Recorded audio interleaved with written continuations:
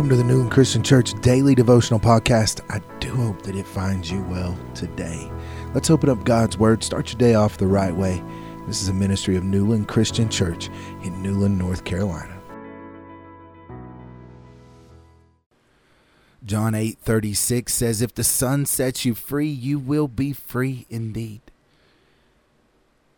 Christ was taken prisoner so that we would be set free. He was sentenced to death so that we could find life. He was unjustly accused so that we can resist the devil. He was crucified, abandoned, and rejected so that we could have eternal life, so that we could have fellowship with God and acceptance. That Jesus set us free is a fact. It's a reality. To live in that reality means to live in grateful awe and worshipful reverence, and to make every decision in light of his atoning sacrifice for our sins.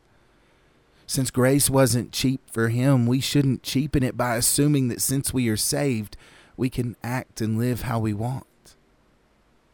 How could you show your gratitude and awe to God today?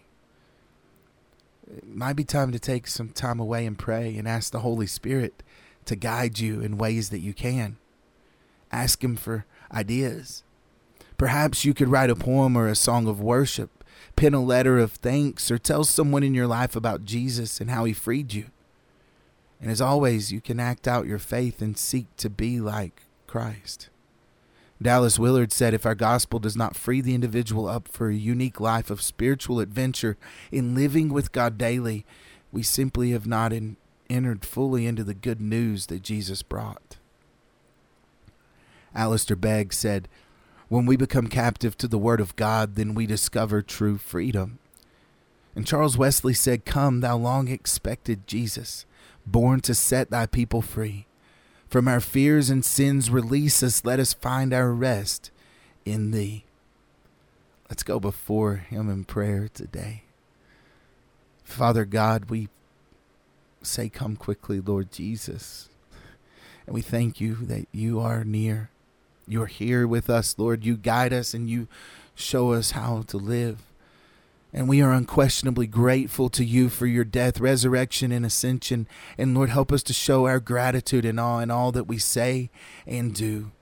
Lead us, Lord, in your way today. We pray this in your holy, precious, and wonderful name. Amen.